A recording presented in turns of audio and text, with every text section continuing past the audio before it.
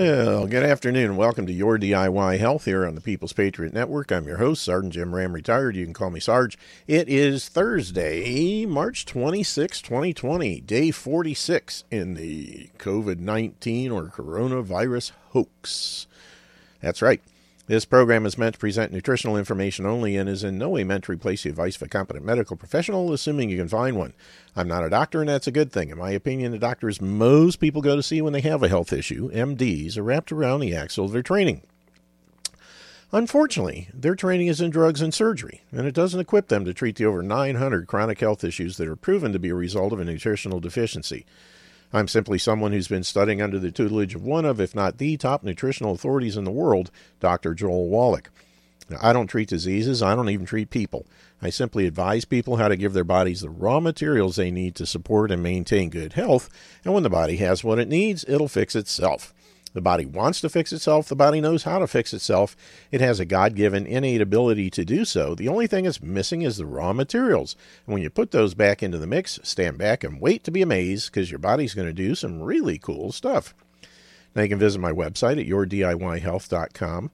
That's YOURDIY, like do it yourself, health, HEALTH, yourdiyhealth.com.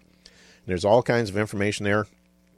All the products we talk about, the longevity nutritional supplements, the CTFO CBD oils, the Stem Enhance Ultra by Cerule, the LifeWave X39 patch, the pulsed electromagnetic therapy unit that you can find under the Trinity of Health section, under the circulation section of the Trinity of Health tab, and of course the coffee that I drink, Gano Excel. Fantastic stuff, detoxifies your body, clears up your skin, and really, really has a wonderful effect and tastes great too. About 50 cents a cup and far better and far less expensive than that overburned roasted stuff that comes out of Seattle. So anyway, I encourage you to check the site out, spend some time there. Everything's got money back guarantees, so if you don't like it, you can always get a refund, but you'll probably never need to do that. So anyway, keep also in mind the topics discussed and opinions mentioned on this show are those of the host and or guests and don't necessarily represent the opinions of the People's Patriot Network, its owners or sponsors, or any of the alphabet agencies out there listening in. Nothing we say on the show should be construed as an attempt to diagnose, treat, or cure any kind of health issue. It's all here for your education and entertainment purposes only so that you can make a responsible choice and decisions based on your own due diligence and research so that you can make sure that what you're doing, what you're trying is right for you. And again, I have to stress, because this came up in the last show I did on TFR this morning, finished up about an hour ago, somebody said, you're going to get people in trouble with the stuff you're telling them. I said, no, I'm not. I said, I start every show out with a disclaimer. This is my beliefs, my opinions, and, use this show as a jumping off point. Anybody who takes my word for it, don't do that. You're not a slave. You're not a subject. You should be a free-thinking human being, which means you should do your own due diligence and your own research to make sure that what I'm saying is right. Don't take my word for it. If you do, you deserve what you get. Simple as that. But just like we say when we do the Bitcoin shows, we always say never invest more than you can afford to lose, because even though it's unlikely, it is possible things could go wrong and you could lose your investment. Same here. If you do something and grow a sixth finger or a third eye, don't blame it on me. I'm just sitting here, harmless little fuzzball, as Rush Limbaugh likes to say. I'm giving out my opinions and what I have found through my experience, but yours might be different. So take what I'm saying and research it. Look other places, see what other people are saying, and then make an informed decision based on the facts that you've uncovered. But, shame on anybody who just does anything that somebody, myself, or anyone else says.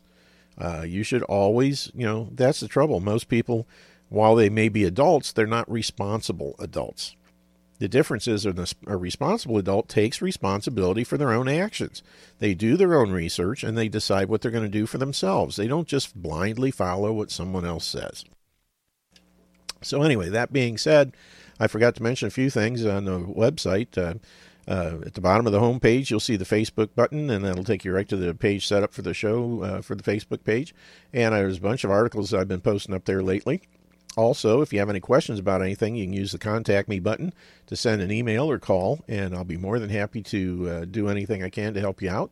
And also on the radio shows tab at the top of the page is the archive page set up through castbox.fm, and that's where you can find replays of all the shows that I've been doing. This show since October 22nd of 2018, and the TFR show over on Ex-Wife number 3, as Roger likes to say. Everything since the beginning of February is also up there now. So all these shows, both networks, are archived in this one location, and it's all free. You can share it by email or social media, and we encourage you to do that and listen to things. There's close to 300 shows up there now. So there are plenty of things to pick from.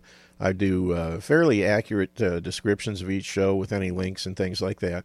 So I encourage you to check that out.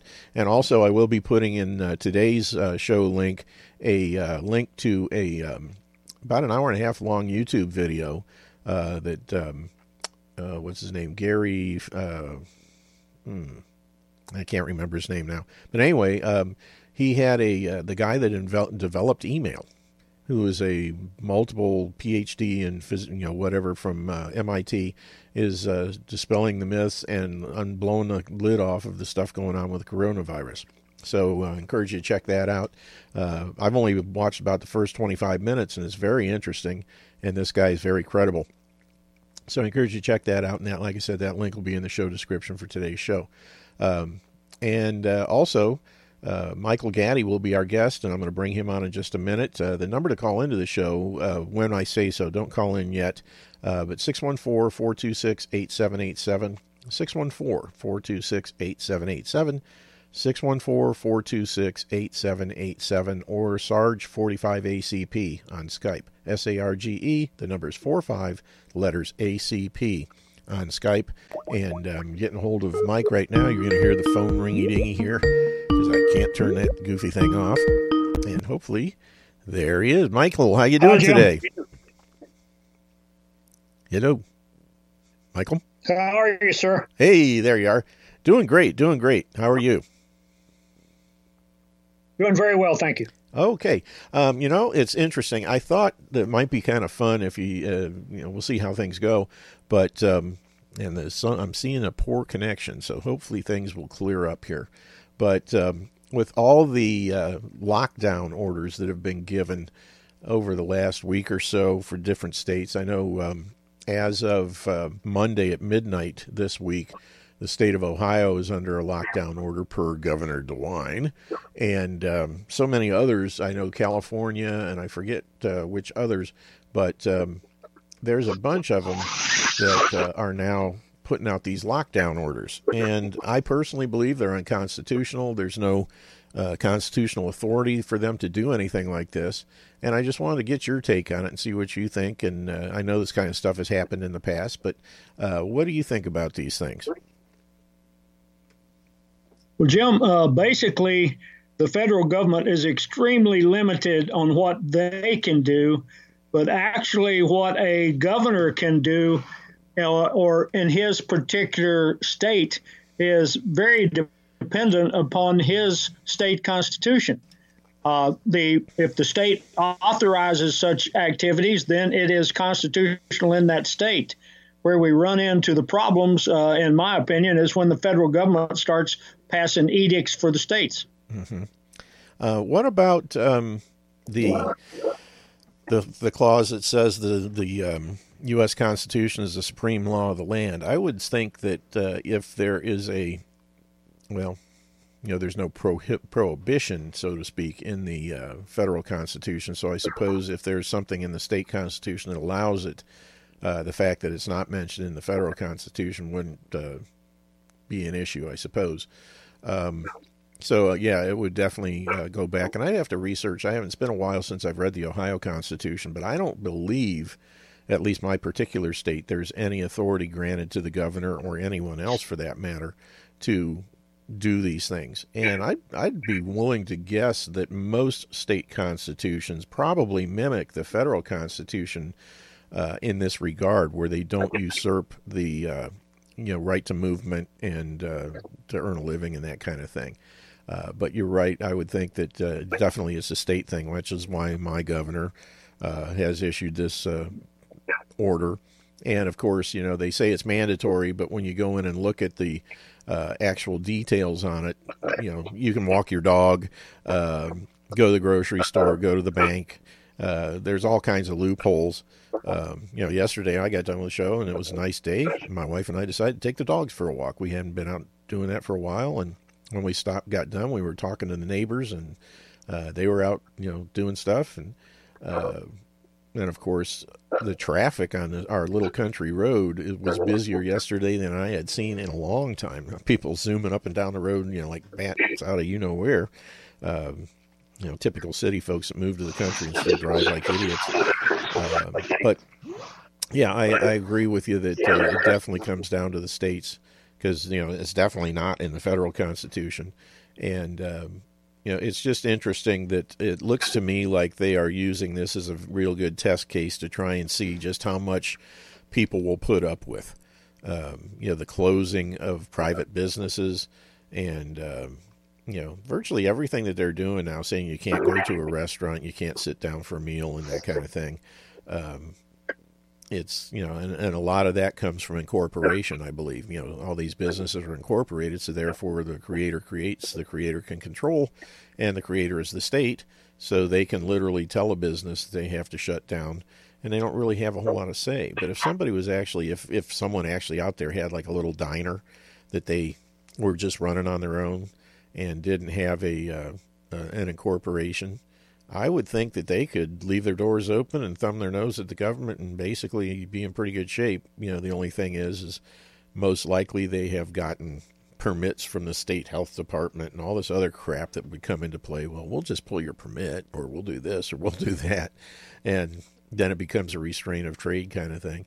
But, what do you think about all the stuff that's going on? Do you think it's an opportunity for them to try and usurp more power and take away more rights? Well, absolutely, Jim. I don't think there's any doubt about that. And I know several state constitutions, and there's that Hosea 4:6, which tells us that our people are destroyed for a lack of knowledge, right? And they have rejected knowledge. And I know that almost every state constitution has this same provision in it. I know that Arkansas does. It's Article 2, Section 1, which establishes the sovereign in the state. And it says that everything is up to the will of the people, and that the people can alter or abolish their government if it transgresses onto their rights.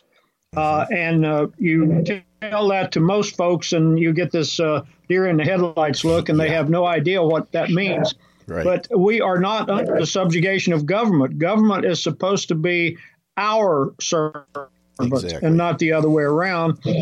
They are showing now without any timidity whatsoever. They are telling. I was talking about this to some folks the other day. I saw where the mayor of Little Rock imposed a curfew, and I counted the number of times he said, "We will allow." Yeah. And that to me is.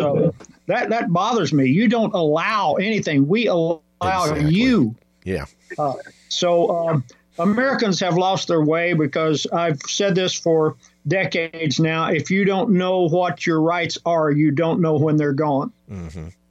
Yeah, I every once in a while I'll see something come up on Facebook. It's like, should we be allowed to do this? Should parents be allowed to teach their children to shoot? And the last one, that was what it was somebody was asking about parents being able to teach their children how to shoot. And I fired right back. I said, people need to get this should be allowed crap out of their vocabulary. People can do whatever the heck they want to do as long as they're not infringing upon the rights of someone else.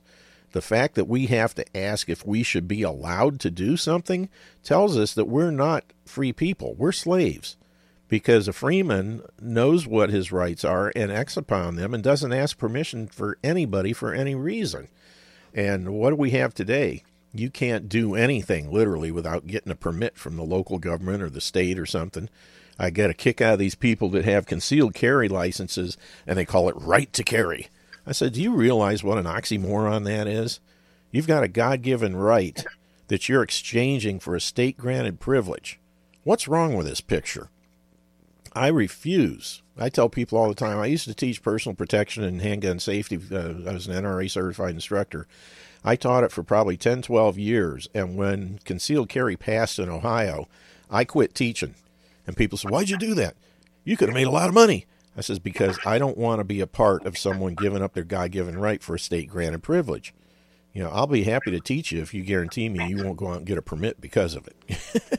You know, it drives me nuts when people ask for permission to do something that they have a right to do. It's nuts. And, you know, it's just the sign of the times. Everybody, you know, they rattle their chains to celebrate their freedom, you know.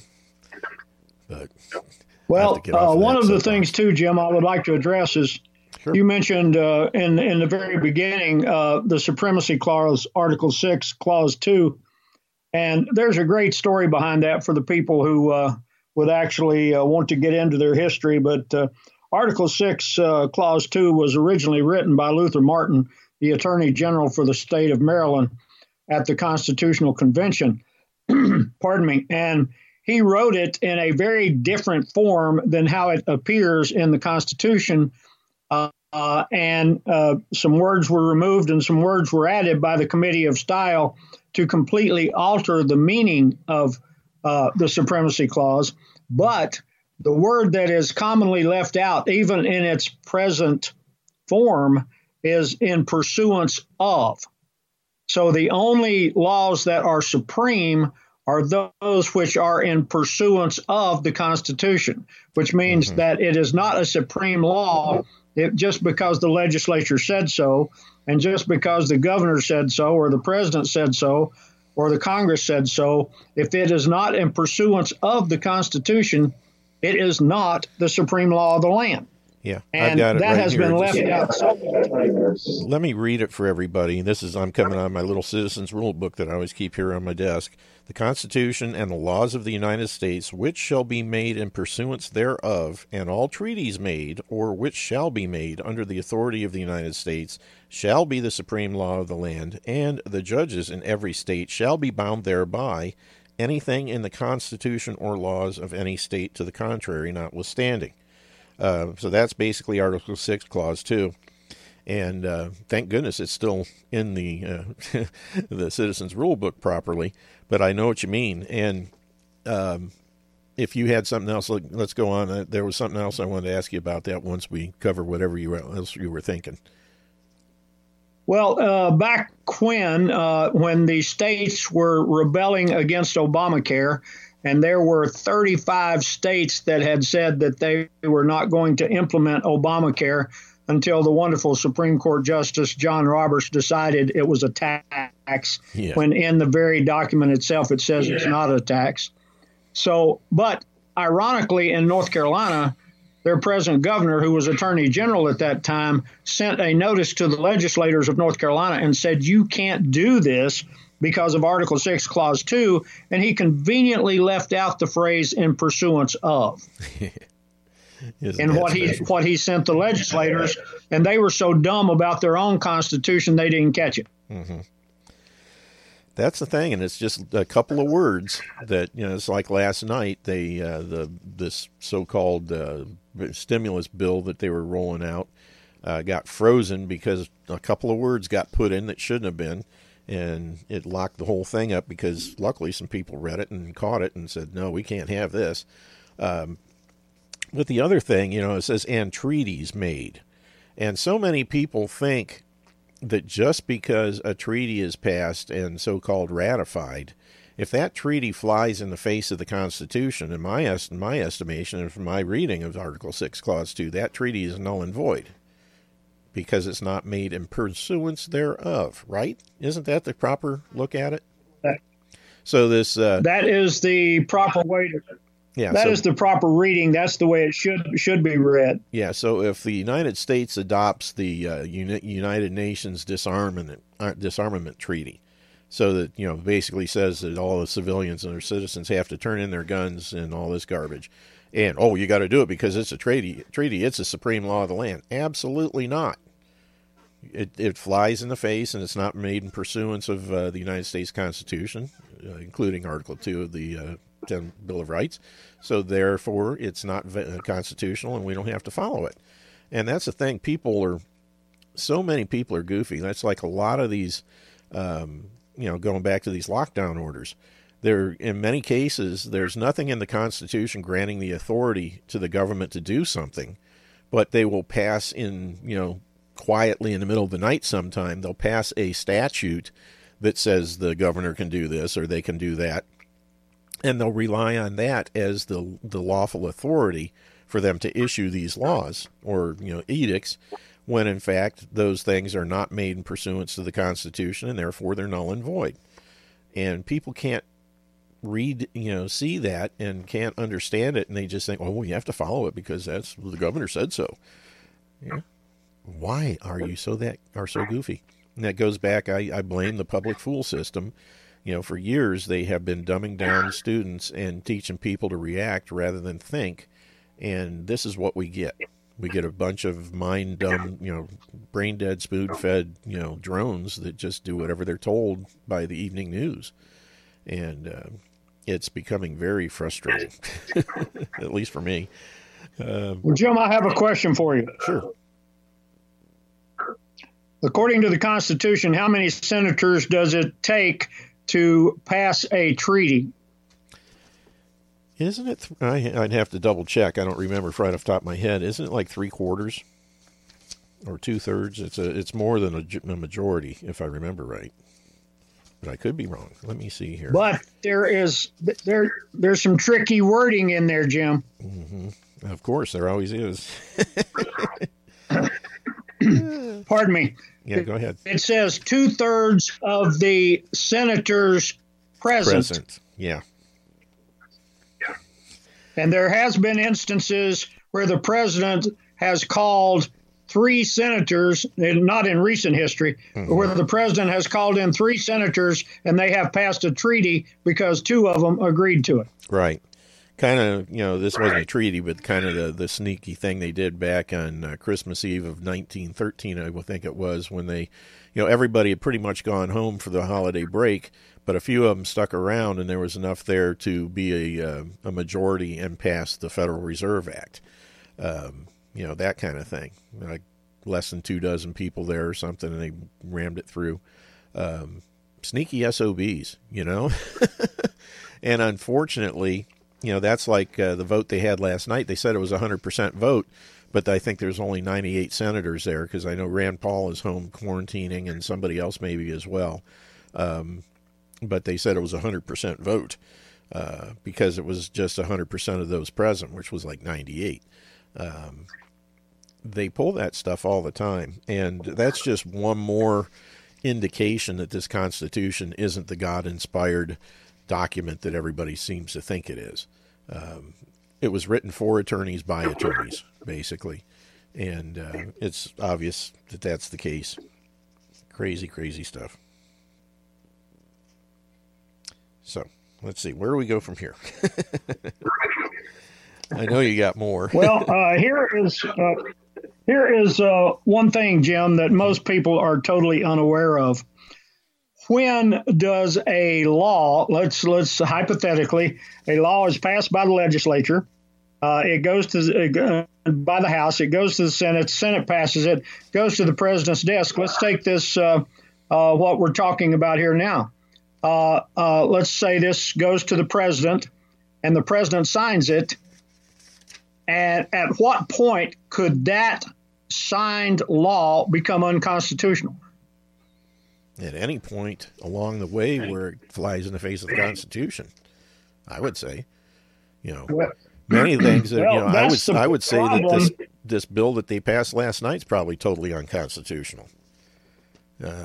Well, see, here is something that I think most people are totally unaware of. And if you've ever been in an attorney's office, you will notice they have a set of nice books that line their office wall, which most of them have never read. Mm-hmm. But there is a set of books called American Jurisprudence. Right.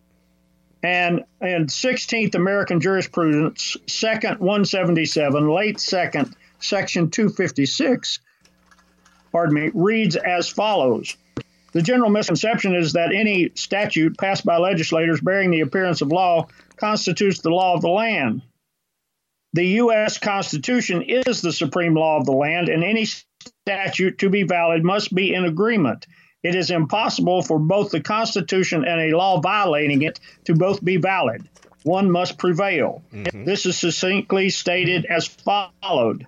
The general rule is that an unconstitutional statute, though having the form and name of law, is in reality no law, but is wholly void and ineffective for any purpose, since unconstitutionality dates from the time of its enactment and not merely from the date of the decision so branding it. An unconstitutional law in legal contemplation is as inoperative as if it had never been passed. Mm-hmm. Such a statute leaves the question that purports to settle just as it would be had the statute not been enacted. Since an unconstitutional law is void, the general principle follows that it imposes no duties, confers no rights, creates no office, bestows no power or authority on anyone, affords no protection, and justifies no acts performed under it. A void act cannot be legally consistent with a valid one. An unconstitutional law cannot operate to supersede any existing valid law. Indeed, insofar as a statute runs counter to the fundamental law of the land, it is superseded thereby. No one is bound to obey an unconstitutional law, and no courts are bound to enforce it, unquote. Yeah, and it's been my contention for quite some time that virtually every bill passed by the Congress and signed into law by the president is pretty much in violation of what you just read. For one thing, this bill last night, it's my understanding, I'm trying to find it here, but I'm drawing a blank. It's my understanding that all forms of legislation that deal with currency and money have to originate in the House. And this bill originated in the Senate. So I'm not sure, what's going on there. And they did it that way because the Senate was still there and the House was out, I'm sure.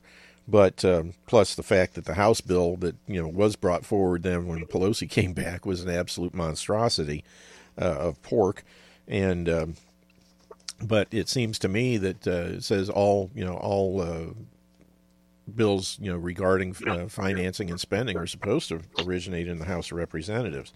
So I would say that this bill that they passed last night, that's now going to the Senate or the House of Representatives, is probably starting out as unconstitutional. Not to mention the fact I don't see anything in the Constitution that says you're allowed to take money from the U.S. government and give it to anybody. Foreign aid is unconstitutional. All this stuff is, not going by constitutional edict. And, of course, nobody's going to say that because they stand to make money from it. And, so they're, okay, well, we'll let this one slide. But isn't that your take on it as well? Oh, without a doubt, Jim. It's sad what the American public has allowed to be done to them in the name of government, of which the government has no authorization, no legal authority whatsoever to do. Mm-hmm.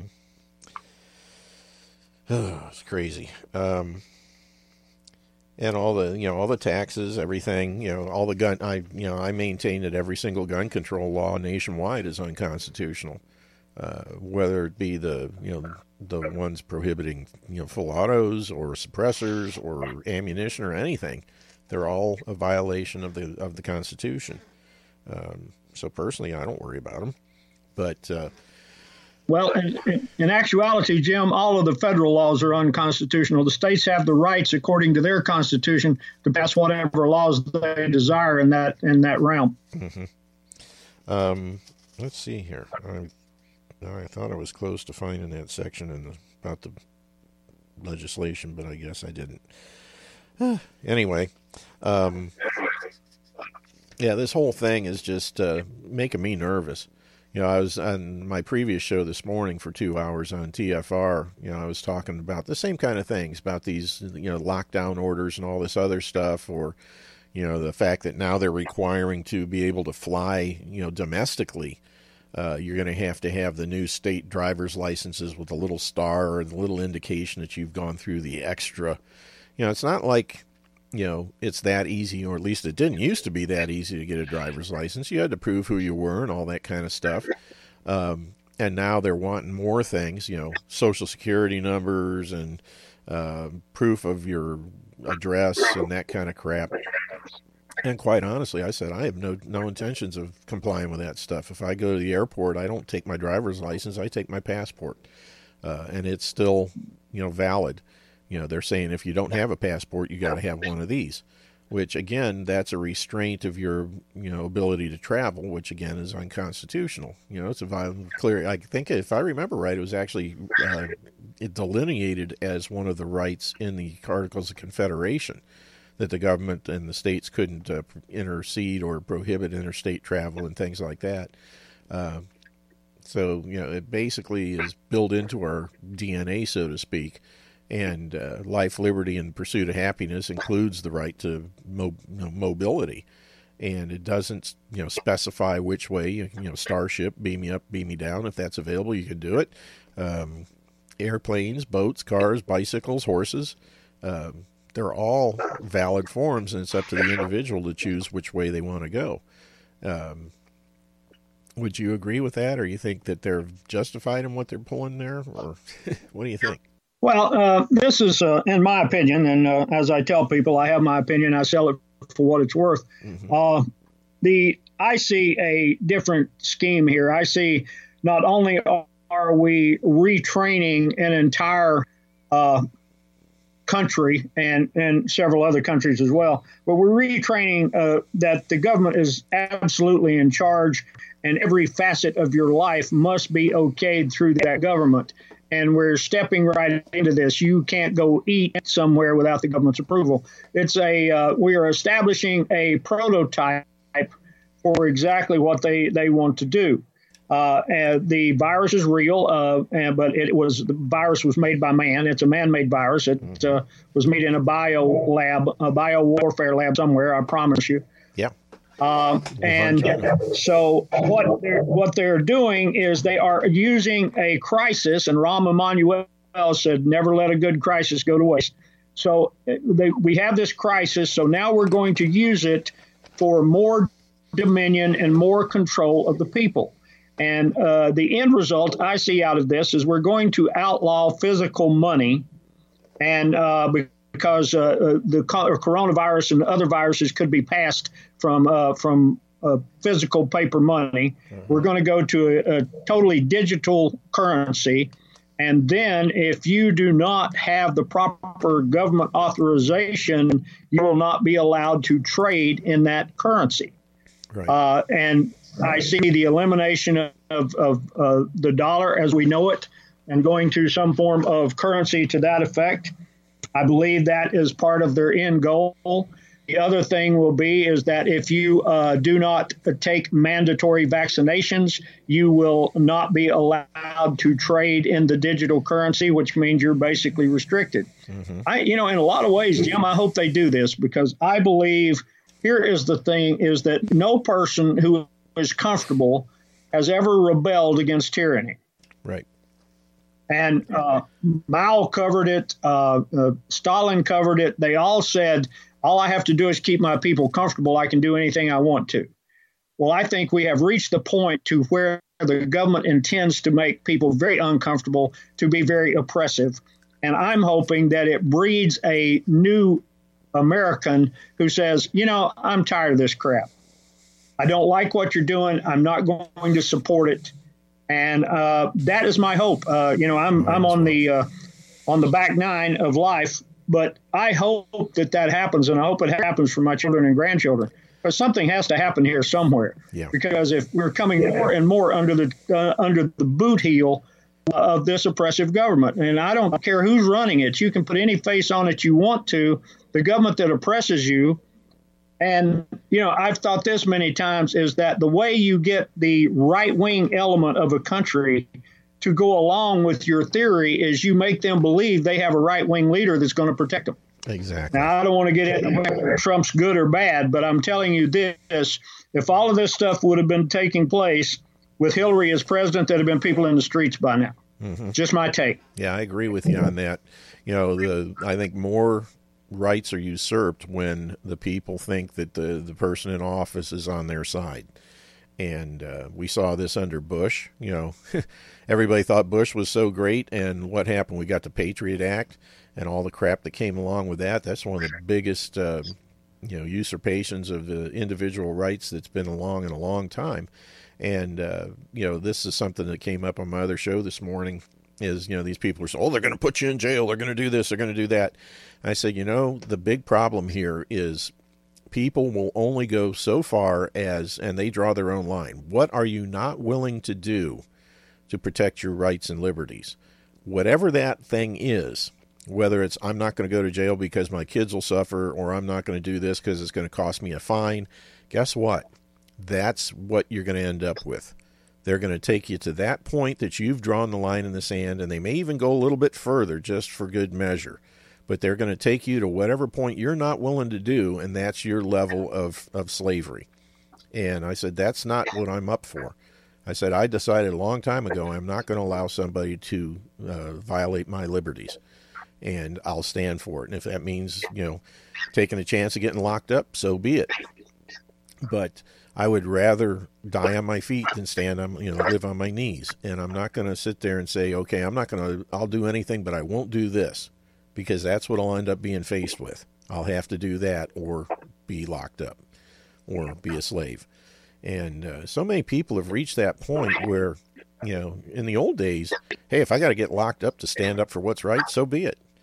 Look at the situation in, post-World War II in Athens, Tennessee, when the local, boss hog was controlling the elections, and all the vets came out and broke into the armory, got the guns, and said, we're not going to allow this. I don't know if there are enough people around to do that today. And I'm hoping that if the crap hits the fan, that people will stand up and say, no, this is not going to happen. But I'm not so sure anymore. Jim, if I may interject, our son is in the, let me put it loosely, he is in the firearms industry. And we have been talking about the effect of this, and I take this as a positive sign, because he talks with gun dealers all over the country on a regular basis. That's part of his job. And he said that some of the stories he is hearing from people who are coming in to purchase weapons and ammunition who have never owned a weapon before in their life, and in some ways that's scary, but they're coming in and they're wanting to, and the question that they're hearing that he was talking to me about on the phone was that people are saying, well, damn, I didn't know it was this hard to buy a gun. And so they are learning a lot of stuff out there. But the fact is, as you may have known, that the NICS check system got so far behind that they actually shut down in some states. They couldn't even look at it. Other states are 2 to 3 days behind. What the government has done here is created an awesome purchase, just like Obama did. And we're creating a people who have decided, which tells me a person does not go and purchase a firearm unless they have a particular mindset. Mm-hmm. And a comfortable person who is completely comfortable, who believes the government is taking care of them and going to take care of them, does not suddenly feel the compulsion to run down to the gun store and buy one. Right. And so I'm reading this as a positive. I'm thinking there are people out there who prior to this thought, oh, well, Papa government here, a cradle to the grave, they're going to take care of me. I think now when 3.3 million people file for unemployment in 1 week in this country, I think some people are getting uncomfortable mentally. Yeah. And to have freedom, you have to have a people who are uncomfortable mentally. Mm-hmm. Yeah, and that goes right along with, everything I'm hearing is the same thing. As most of the gun stores in the last month have been, the vast majority of people coming in are liberals and people that have never had a gun in their lives.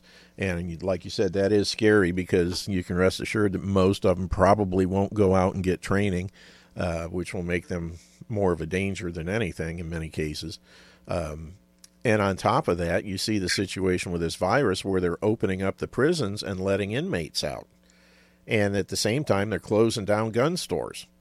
So you've got people that have never had a gun, can't get a gun, and now you're releasing criminals so that they can prey upon the victims and the public. And on top of that, so far now the state of New Jersey has actually passed a law that if you are found violating any of these lockdown orders, you can be arrested and locked up for up to 6 months. So they're letting the hardened criminals out. They're stopping people from being able to get guns, and then they're locking up the otherwise law-abiding citizens who are just exercising their rights and violating the so-called state edict of, stay in your house. That whole thing, so what's wrong with this picture? This is not a free country. When you sit there and look at, what can you still do in this day and age that doesn't require some kind of government permit? It's those things are very, very limited, and it's going to get worse. And you're right. I think a lot of people are starting to get nervous, and I'm just hoping that the newbies that are buying guns for the first time get some training and get hooked up with some people that can, give them the right direction, both physically and mentally. And, hopefully it will be a good thing. But, and once somebody becomes a gun owner, they're less likely to support the bad stuff, hopefully. But, it'll be interesting to see how this pans out. But I agree with you. They're definitely looking at shutting down currency. I know that's been talked about.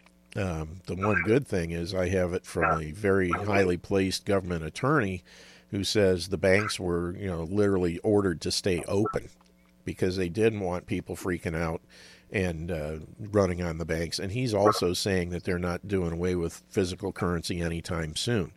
But I know that is a goal down the road. And once they do that, once the physical stuff is out of hand and it's all digital, all you got to do is be on the wrong column of the list, and with a switch of a button or push of a button on a computer, all the ones and zeros in your bank account turn to zeros. And all of a sudden you got nothing to trade with and you're pretty much locked. And that goes right along with the mandatory vaccines and that kind of thing. That's why people need to have other things that they can use for barter, so that if they find themselves in that situation, they're not totally locked out of the system. There will be a huge black market that will develop as a result of that kind of thing, I'm sure. And you'll be gold, silver, precious metals like brass, lead, blue steel, those kind of things, and even toilet paper. Everybody's, what's going on with all the toilet paper buying? I says, you'd be surprised what a barter item toilet paper is going to be in the future, or can be, along with anything else: cigarettes, booze, feminine products, soap. There's all kinds of stuff that people will, barter for. And we may be in that position where we're forced to that because our digital currency has disappeared. So, this is going right into what Bernie wants. Everybody's saying, you're getting your 30 days worth of a trial rundown of what it would be like under Bernie. Yeah. Well, imagine a person having to go out and trade their labor for sustenance. Mm-hmm. Which is what they used to do, and they kind of do now. Exactly. But, the funny thing is going to be all the people that, may find themselves no longer getting a government check and handout, and may have to force themselves to do something like that for the first time in their lives, like Bernie. Somebody who's never held a real job outside of elected office, and he's trying to tell everybody else how they're going to live their lives, which is typical socialist. It's, like the Chinese curse, I think, is, may you always live in interesting times. And that's exactly what we're going to be having here. And the other thing that's got me interesting is this situation where, Trump would like to see the stuff start to open up by Easter. And I'm inclined to agree with him because he's looking at the big picture, and he said it, we shouldn't let the cure be worse than the cause or than the disease. And shutting down the community and the economy is really a dangerous thing.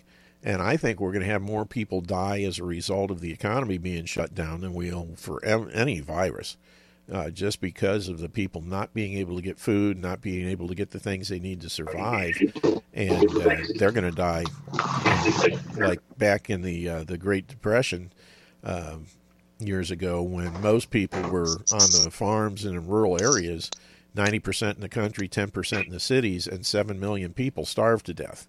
Now those numbers are reversed. We're looking at 90% in the cities and 10% in the countries. Just imagine how many people are going to starve to death now. And it's going to get interesting. But Shane has joined us, and I think, Shane, do you have a question for Mike? No, I do. Has Michael Gaddy made any books? I would like to get a book.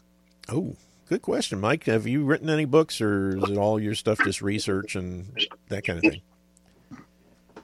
Well, thanks for asking. I am actually in preparation of a book that I've been working on for some time, trying to put parts together as I can. And a lot of it will actually be done with some of the articles I've written over the past 25 years, 25 to 30 years. As a matter of fact, while you were saying what you were saying, Jim, I thought of an article I wrote about 25 years ago when I said we need a pure Marxist for president so we can wake these people up before it gets too late. Because of this gradual, if you get just a small dose, like Bull and the Frog, before you know it, it's too late. And 25 years ago, I was advocating for full-on Marxism, so at least we could wake up some people before it was too late. But no, sir, at this time, I do not. I have a website if you would be interested in reading some of my past articles. All right, and that's Rebel. Yeah, go ahead and give that again, Michael. Yeah, it's www.rebelmadman.com. All right, thanks. And you've also got a new one coming out that you're working with Daryl, Embracing the Obvious, right? Yes. And have you guys started your podcast yet? I've got a link to that one. I'll have to put the Rebel Madman on my site as well. But I do have a link to the Embracing the Obvious website. It's embracingtheobvious.com. And it's a good-looking site. You know, Robert does a great job putting these things together. And I'm looking forward to when you guys start doing the podcast. That's going to be pretty cool. But we're doing a practice run pretty soon, Jim. Cool. That'll be great. And I would love to see you do a live show on PPN. That'd be great. And it wouldn't be difficult to set up. I think I would be listening to it every chance I got. That's for sure. But yeah. You know, the more information people can get and the more they can learn about this stuff, you know, we need to educate people. There's no question. And slowly but surely, people are starting to get educated. We're down to about 11 minutes left, so I want to give you as much time as possible to anything else that's, you know, on your heart that you want to bring forth that you think people need to hear. Let her rip. Well, I was thinking also, of course, we quoted the scripture of Hosea 4:6, and also Cicero had a very valid comment when he said that the people who do not and are not knowledgeable of their own history will be forever infants. And I've thought about that so many times when I look back at the way people are acting today. You look at the action of people on social media and everything. It seems that everyone has the mentality of a junior high person. Yep. And I think that makes it relevant to what Cicero said.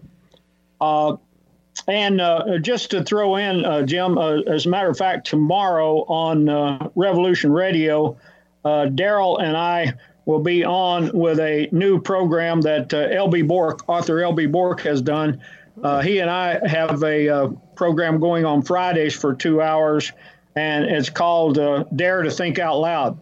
Ooh. And so our first guest will be Daryl on that tomorrow. Wow. And you say that's on Revolution Radio? Revolution Radio Studio A. And tomorrow it will be from I think noon to 2 on Eastern time, I believe. Okay. I will see if I can't listen into that. If I can, and I take it's just revolutionradio.com. It's internet based.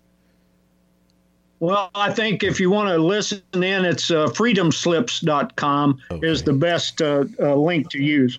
Okay. Freedomslips, SLIPS.com. Cool. Yes, sure. I will check that out. Daryl he amazes me, as do you. He is a very deep thinker, very well read. I have the greatest respect for him.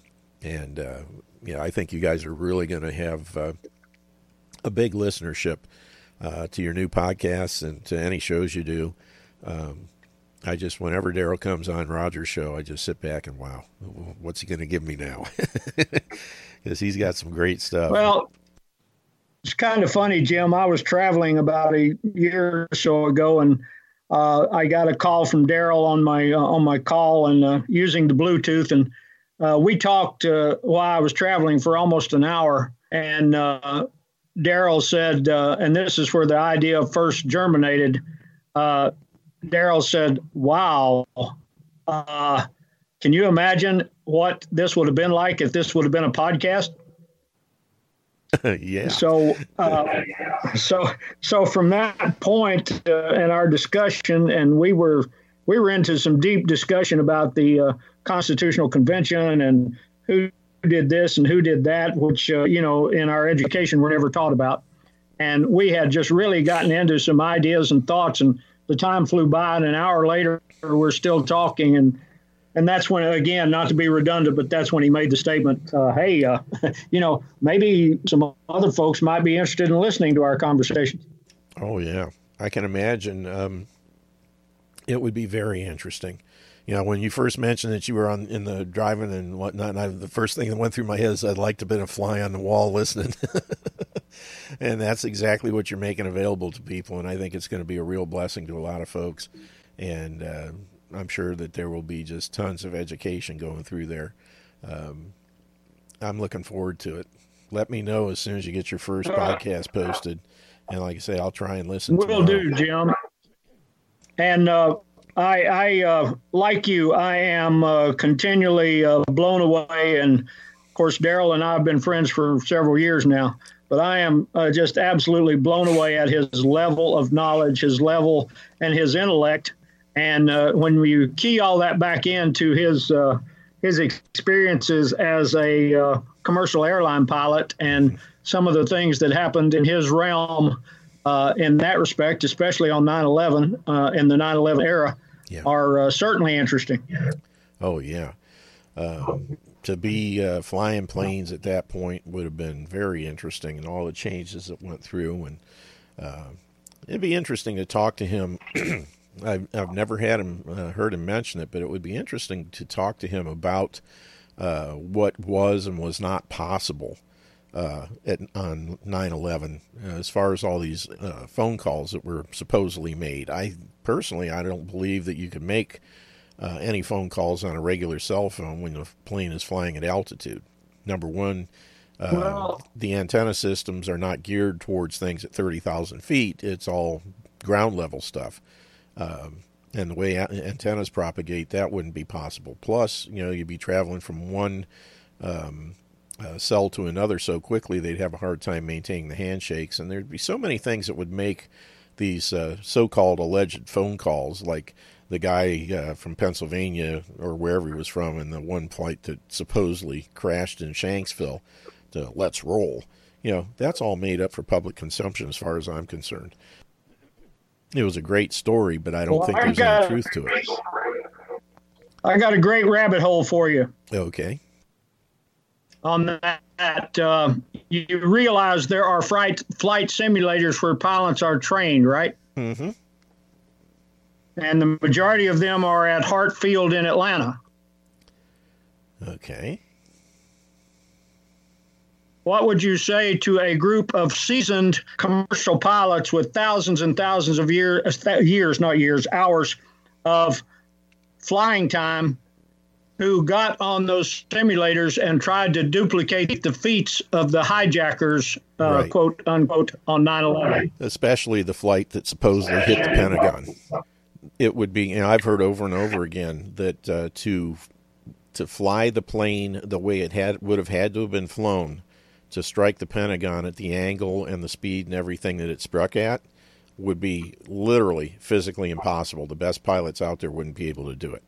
The ground turbulence and everything, flying at that height, at that speed, would have been, I mean, they would have crashed long before they got to the Pentagon. And I personally believe that was a missile that was fired from a U.S. warship. That's something that, is being kept very quiet. But there's no way possible that a airliner hit the Pentagon. No way at all. But yeah, I agree with you there. The things that these guys were supposed to do, and that's the biggest one.